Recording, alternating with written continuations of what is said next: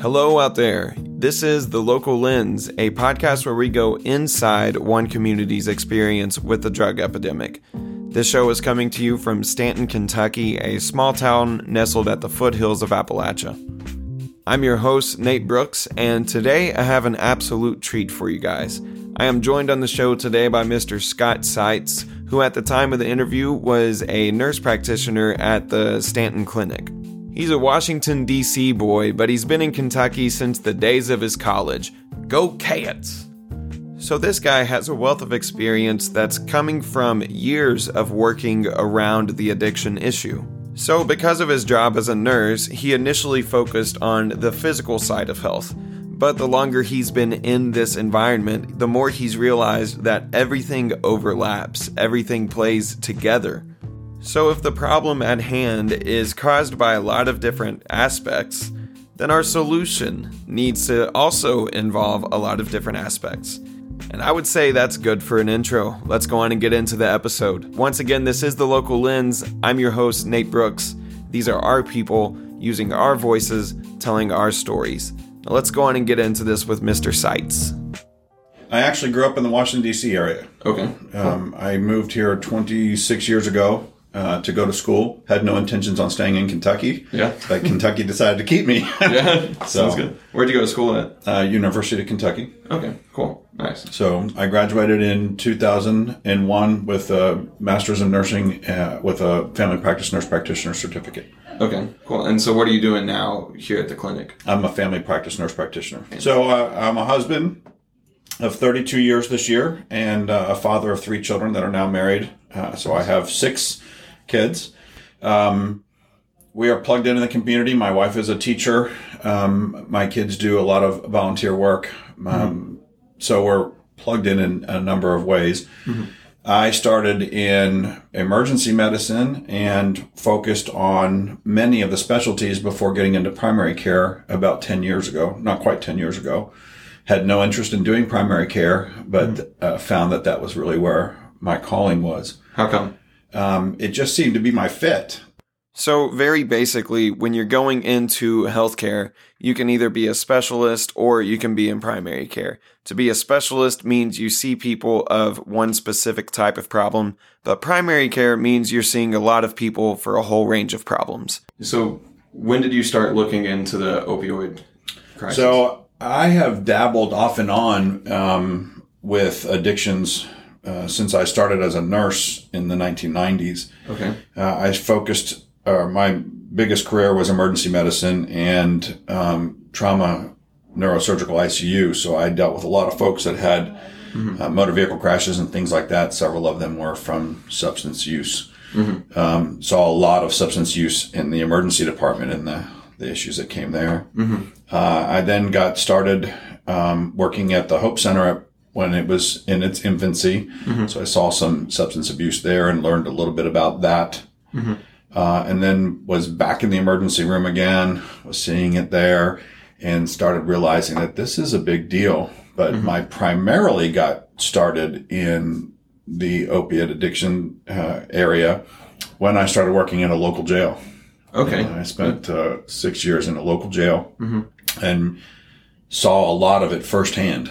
And then I said, this is where I really want to focus. And so for the last, about 11 years, 10 or 11 years, I have really tried to stay involved in one way or another. And I wear a couple of different hats for that. I'm a medical director of an inpatient rehab center in Mount Sterling. Okay. So I deal with it firsthand in that regard. I'm more of a consultant for them, but I oversee that and try to work with the residents on the side. So Mr. Seitz has a wealth of experience in this field. So over the years, he has noticed that it is a multifaceted problem with a lot of different parts adding to it. So I think it's multifaceted. Yeah. I think there's an economic or a money side of things. I think there is a mental health side of things. Okay. I think that there tends to be a physical health side of things. And then there's just the overall situation. Yeah. And I think that's one of the reasons why we continue to have a significant problem. Because in my perspective, many times we find a niche to focus on to help the opioid epidemic, but we focus on that niche, and it can't be a niche. It has to be everything. To take the words of a politician from many years ago, it takes a village to fix this. Yeah. And excuse me. And I don't think that we often do that. Yeah. Whatever aspect when somebody has an addiction issue and they enter the arena of addiction recovery, oftentimes you focus on just one area. And I don't think that's the best way to do it. I think you need to be holistic and you look at everything. That's why I don't think incarcerating people that have issues with drugs is appropriate, because we lock them up, they do their time, and we let them out and they go back to the same situation they had before. And they can't get a job and they can't do this, that, or the other. And so they're forced back into that situation again. So I think there's a lot in there. I've seen that, again, coming from working in a community jail. Yeah. And then seeing what I see now. Was that something that drew you into working at the jail, or was that something you found out once you got to the jail? I found out afterwards, yeah. Yeah. I was asked if I could help out because they needed somebody to provide medical services. And the way my schedule worked, that would work for me. So I went down kind of as an interest, and then, wow, this is quite something. I enjoyed that, so I spent 6 years doing it on the side. Yeah, nice. Well, thank you for doing that. So then what do you see, I guess your role is like working in the medical field, you would probably see yourself mostly in like the physical health part of it. Would that be right, do you think? Yes, but I also find that, and I think this is true of most primary care providers, you can't separate the physical medicine and the mental health medicine. Okay. And while we don't have a real model to put the two together all of the time, primary care providers have to do that. And I don't think you can separate mental health from physical health when you're talking about addiction. They go hand in hand. And if you miss that, there's an issue. And so sometimes our broken system doesn't allow us to do a good job at either side of that. And so when I have folks that have addiction issues, or particularly with opiates, but any kind of addiction, I try to pull those together and explain that you are more than just a person. You've got a mind, and you've got a body, you've got a spirit, and you've got to keep all of that together. And if at any point there's a break, no matter whether it's physical or mental or spiritual, then there's an issue, and that can lead you to some of those problems. And then your role here at the clinic here in Stanton, like that puts you face to face with a lot of like patients, right? Yes. So how often are you giving that spiel then? Like trying to get people to see it that way? Probably a lot more than you'd think. Yeah. Because I find that, addiction issues are pervasive in all walks of life. And we probably all deal with somebody that has an addiction issue that we don't even realize. And so there's a lot more out there. Now, we're kind of focusing today on opiates, but there's a lot of other things that can lead people to addictions, and then those addictions can lead to opiate use. Well, let's go down that then. What are some of those things? So any kind of depression, anxiety kind of situation can cause that. Any kind of health issue such as diabetes or COPD or musculoskeletal problems, they can all get you set up for an addiction in the opiate world. I would venture to say, and I don't know the numbers for it, but I would venture to say that the majority of people that have ended up having a dependency issue didn't start out wanting to have a dependency issue. They had a true medical issue that they got it on legitimate medicine to take care of a legitimate problem, and it triggered that light switch, so to speak, in the brain that then set that cascade of events off. Okay. And then when you have that happen, and then you add in all of the other facets that are involved in addiction, such as the socioeconomic issues and the mental health stuff, then you have a big problem. Yeah. So I know there's a lot of resentment towards like big pharma companies too that kind of pump out the heavy opiates. What do you see as like the primary care role in kind of managing that whole? That's a big deal. And yes, big pharma has a lot to do with that, but I don't think big pharma is 100% cause of that. Big Pharma created medicine that met a need and it took off. Yes, there's an argument about how they advertised those medicines and that kind of stuff. And so that economic side of things from those companies did create a big problem. But I also think that there was a time, and basically in the 80s and the 90s, when pain became the sixth vital sign. And as healthcare providers, we were required to focus on that. And therefore it was I don't want to say legislative, but it was kind of a governing body forced to focus on that. Yeah. So we did what we thought we were doing and focused on that. And now we realize that maybe that wasn't exactly the greatest thing. But, many health-related issues have evolved over time. The way we took care of diabetes 40 years ago is not the way we take care of diabetes today. So I think the opioid epidemic has a foot to blame in the Big Pharma, but I don't think Big Pharma is the only part to blame. Like you said earlier, it's a big problem when all the things come together. What are the other vital signs?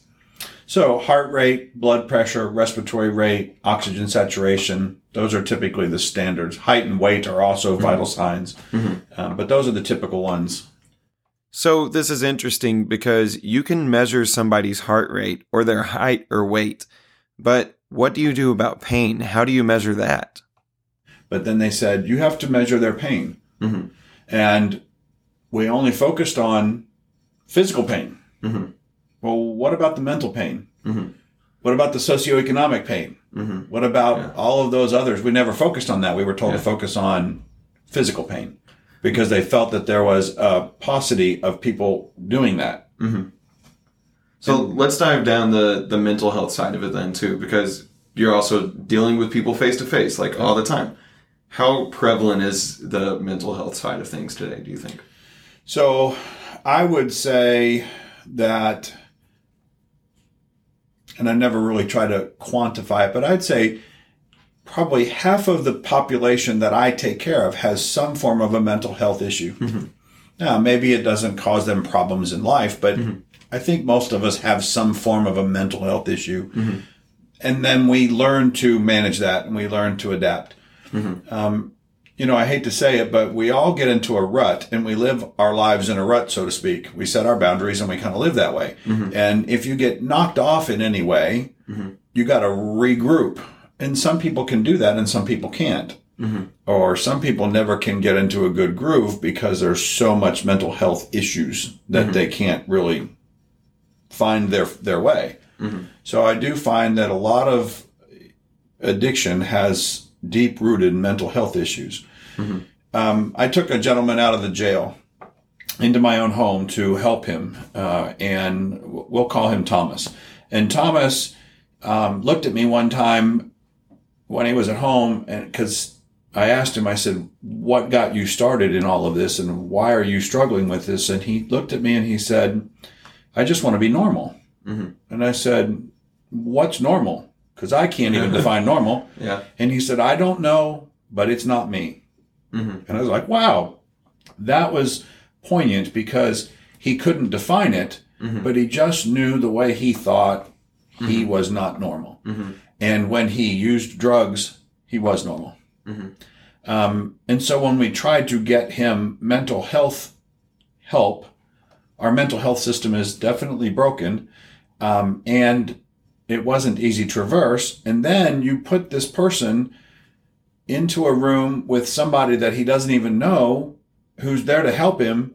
But then he has to be open and honest and talk about his feelings, which he doesn't really know to begin with. And he's in an awkward situation. And I think that happens more often than not, which is why people don't get mental health help. So then when they come to the primary care provider, that's kind of key for us because we have to build that relationship. And now we got to take on the mental health side of things. We're not mental health experts, but we got to work with that. And so you build those trusting relationships and then you start opening boxes of avenues that you're going to have to care for. And that's how oftentimes I find that people have addiction issues. I've got patients that I've taken care of for a long time, had no clue that they had addiction issues until finally broke the ice. Yeah. And finally got to that point where it's either been too much for them to handle, or some other thing happened that we were able to uncover that. Yeah. What does that kind of look like when somebody has an addiction issue, not realizing it, and then they realize it? What's that? It depends. I mean, sometimes that happens because of a legal issue or a money issue. You know, if you wreck your car and you have a DUI, now all of a sudden you got a legal and a money issue that's forced you to understand that you've got this. So then you look at it one way. Others might be, especially for opiates, where they've overdosed or something, and now all of a sudden they're facing, hey, I've got this problem. Other people feel like they don't really have much of a problem, and they handle it and they handle it and they handle it. And the next thing you know, it's getting worse and worse. And now they're not showing up for work. They're getting demerits or whatever from work. Work is starting to say, hey, your performance is slacking. So then they come in here and they're complaining of depression, or I've got no motivation. I'm concerned I'm sick, that kind of stuff. And all of a sudden you find this addiction issue, and then you have to address it. And sometimes people take it and sometimes they don't. Yeah. So it's a little bit of a challenge. And again, it's one of those things where the provider has to be able to make that relationship so that they can trust, so that they can decide how best to handle. But I always go back to Thomas, because he said I wasn't normal, and he didn't know how to define that. And so I always remember that when I'm talking to patients, and I actually share that with them a lot, to say, it's okay not to know. Let's take that not know and see what else we can do with it. Yeah, I like that. Yeah. So what do you think would be some steps like that we could all start taking, so that it doesn't come to the point where like we're finding out about our mental health issues when talking to our primary care provider, like in for a physical checkup or something? Well, I just wish that everybody would look at mental health like they do everything else. You know, if I want to side my house, I could probably find a way to put siding on my house. Yeah. Is that my profession? No. Am I going to do a good job? Maybe I could ultimately get a good job, but I'm going to have to Google this or YouTube this, or I'm going to have to go looking. I'm going to ask other people. Mental health is the same thing. It's okay to ask for help. It's okay to not know. It's okay. We don't have to hide behind that. But in America, we have a stigma with mental health. And people basically interpret themselves as crazy if they have a mental health issue. So they're not going to go out and look for help. And that's really not a good thing. No, I would agree. You know, we really need to say, hey, folks, we are a multifaceted being. And we have a mind, and we can think, and we have a spirit, no matter how you feel spiritually connected. I'm a devout Christian, but that you don't have to believe what I believe to know that there is actually something else out there, and a spirit is part of your being. And then you've got your physical being. You think about if you've ever sprained your ankle, the first day or two, that really hurts. And if you're trying to walk and continue to work or whatever, that pain is really there. So it really sets your day. You're not going to have as good a day as you did without a sprained ankle. Yes, this is true. And that mental health pain can be the same thing. And that can be kind of a thorn in your side. And it's hard to get to that next level. It's hard to get to that next day. It's hard to get to that next task or whatever, because it's constantly a pain there. And if we can accept the fact that that's a normal thing, and there are lots of different ways to make that happen, and take away the stigma of it, I think more people would find happiness and less problems. So I think we've got a lot of work to do in mental health, but it's going to, back to my taking of the politicians, it's going to take a village. It's going to take a lot of people to help mental health, which will then help the opiate and any other. You know, alcohol is also a really big issue out there that we don't talk about as much as we do opiates right now, but it's out there. It's pervasive. If we could get the mental health folks that are doing the care out there, if we can get them get more of them and support them better, if we could integrate them and make them teams with primary care providers and stuff like that, I think that would help. But also the community, I have yet to meet anybody in my entire professional career that has not had their lives touched by addiction or some form of mental health in one way, shape, or form. But yet we don't have that out in the community. We've got people attacking the problem, but we don't have, at least in my perspective, we don't have teams coming together to make everybody work together as a team to make it happen. You can't just separate out these problems because they're all one. And I think that's one of the areas we got to focus on. It sounds like you have a mantra set for yourself. Like you have everything comes together as one. Like I like imagine like 5 fingers is one fist. It packs a much meaner punch than. Exactly. Yeah. Was there any one specific event that kind of pointed you towards the opiates or like not even opiate, but like addiction, dealing with addiction? Or was it more just your like exposure to it? I think my exposure is what got me interested in it. Okay. Yeah. But I was a youth group leader and a scout leader for a long time. And when young people recognize something, I used to call it the aha moment. When a kid went, aha, Mr. Seitz, I got it now. Yeah. That was really exciting for me. When somebody who is struggling with addictions gets sober and they say, aha, I got it, and I'm going to have a new life, that's really exciting for me. So I think that's probably why I stay involved with it. That's why I do what I do. That's why I think organizations like Celebrate Recovery are wonderful. Celebrate Recovery is not just about opiates. It's about recovering from any form of addiction. And, people don't stop and think, but we have eating addictions and we have gambling addictions and we have pornography addictions. And there's a lot of addiction out there that we just don't even address. We just think about opiates or alcohol. But there's a lot of others. So that's one avenue. I love Spark, Special People Advocating Recovery for Kentucky, because those guys come from lots of different community areas, and they put together a great program and help people. They lift them up and meet the needs to try to say, hey, there is a better life. You can do that. And so I see lots of that happening, and that excites me because when somebody gets sober and somebody finds that new life, that aha moment, it's quite something. But you know what's special about Spark? What?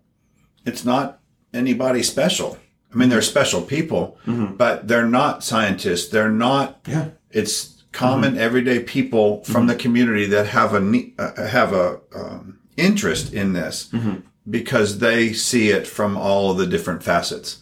It doesn't take a provider like me to do that. Anybody can get involved in Spark because if you're willing to open your front door, so to speak, and look out, you're going to find addiction. You're going to find people in need. And, when I was a little boy, I would go to visit my grandparents and we could walk downtown in the little town that they lived in. And if we wanted to go into a church, we could go into a church and sit and pray because the church was open and unlocked and inviting. There was a freedom that we don't typically have now, and people don't talk to people anymore, and we isolate ourselves. We got to take that away. We've got to look outside our doors. And that's what Spark does. They're out there for anybody. It doesn't matter who it is. And they meet the needs no matter what it is. If you're trying to get sober and you're running into a wall, it's going to be hard to continue to push through. So if there's a way to help get some of those needs met, there you go. And Spark does that. So, and it's everyday people. Yeah. So it's pretty cool. So this connection between Spark and Mr. Seitz and his primary care is very interesting to me because the two honestly approach handling their patients very similarly. They both sit down face to face in front of their client and they just talk to them and figure out what it is exactly that they need, and then they send them on to the specialist. So the difference between the two lies in Scott working with people and their health, where Spark Ministries works for people in recovery specifically. Yeah. Do you do much pointing people to Spark for Absolutely. And we share back and forth. I help. I'm a consultant for her. Janelle knows she can pick up the phone and call me, or anybody from Spark can pick up the phone and call me, and I'll help them over the phone the best I can. Cool. If there's a need that somebody has for primary care, I will help them. I have a schedule. I have a business that I have to take care of. But I will find ways to get patients in when they have a need like that. Because waiting 2 weeks to get in when you're trying to fix it now in addiction and in recovery is not something that's possible. You got to meet that need now. So they have that. They've got my phone number. They can call me and say, hey, I've got a need. And we make that happen. So when you're working in this field, as long as Mr. Seitz has, you end up being full of opinions and thoughts on the whole issue. But unfortunately, we're moving towards the end of our episode, so let's get into some closing remarks. It seems like you have a personal philosophy that like everything works together and people need to work together, and would you say that's pretty close? In a thimble. I mean, it does take a group of people to help. And it starts with the individual, but sometimes in addiction, they can't see that, which is why Casey's Law is fantastic. But it also takes the entire family. You can't just get somebody in addiction treatment. Their family needs to be treated too.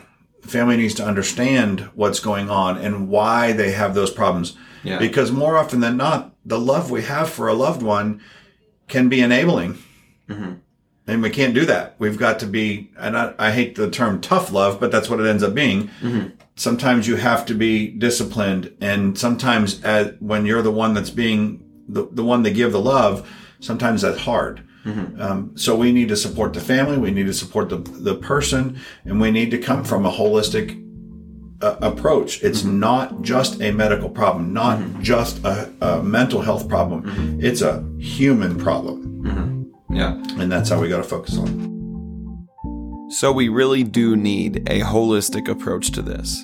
Unless we fully address the physical and mental health aspects of things, then we're going to keep just having more problems in general, even outside of just addiction. Well, that's all the time we have for today's episode, though, and you're very lucky for that because I could go on a 3-day-long rant about how we need to pay more attention to our health in general. Well, anyways, thank you, Mr. Seitz, for being on our show with us. I appreciate your insight. I love your approach to this. I think that a lot of people could copy that approach and use it in a lot of aspects of our lives. And I would also like to thank WSKV for broadcasting our show for us, and also to the Powell County Health Department for letting there be a show in the first place. And also thanks to Kentucky Rio for sponsoring the show even further and letting it continue on. Well, that's about all I've got for you guys today. Be sure you go back and listen to some of our old episodes and keep tuning in to hear the new ones. This is The Local Lens. I'm your host, Nate Brooks, and these are our people using our voices, telling our stories, because no one sees it like we do.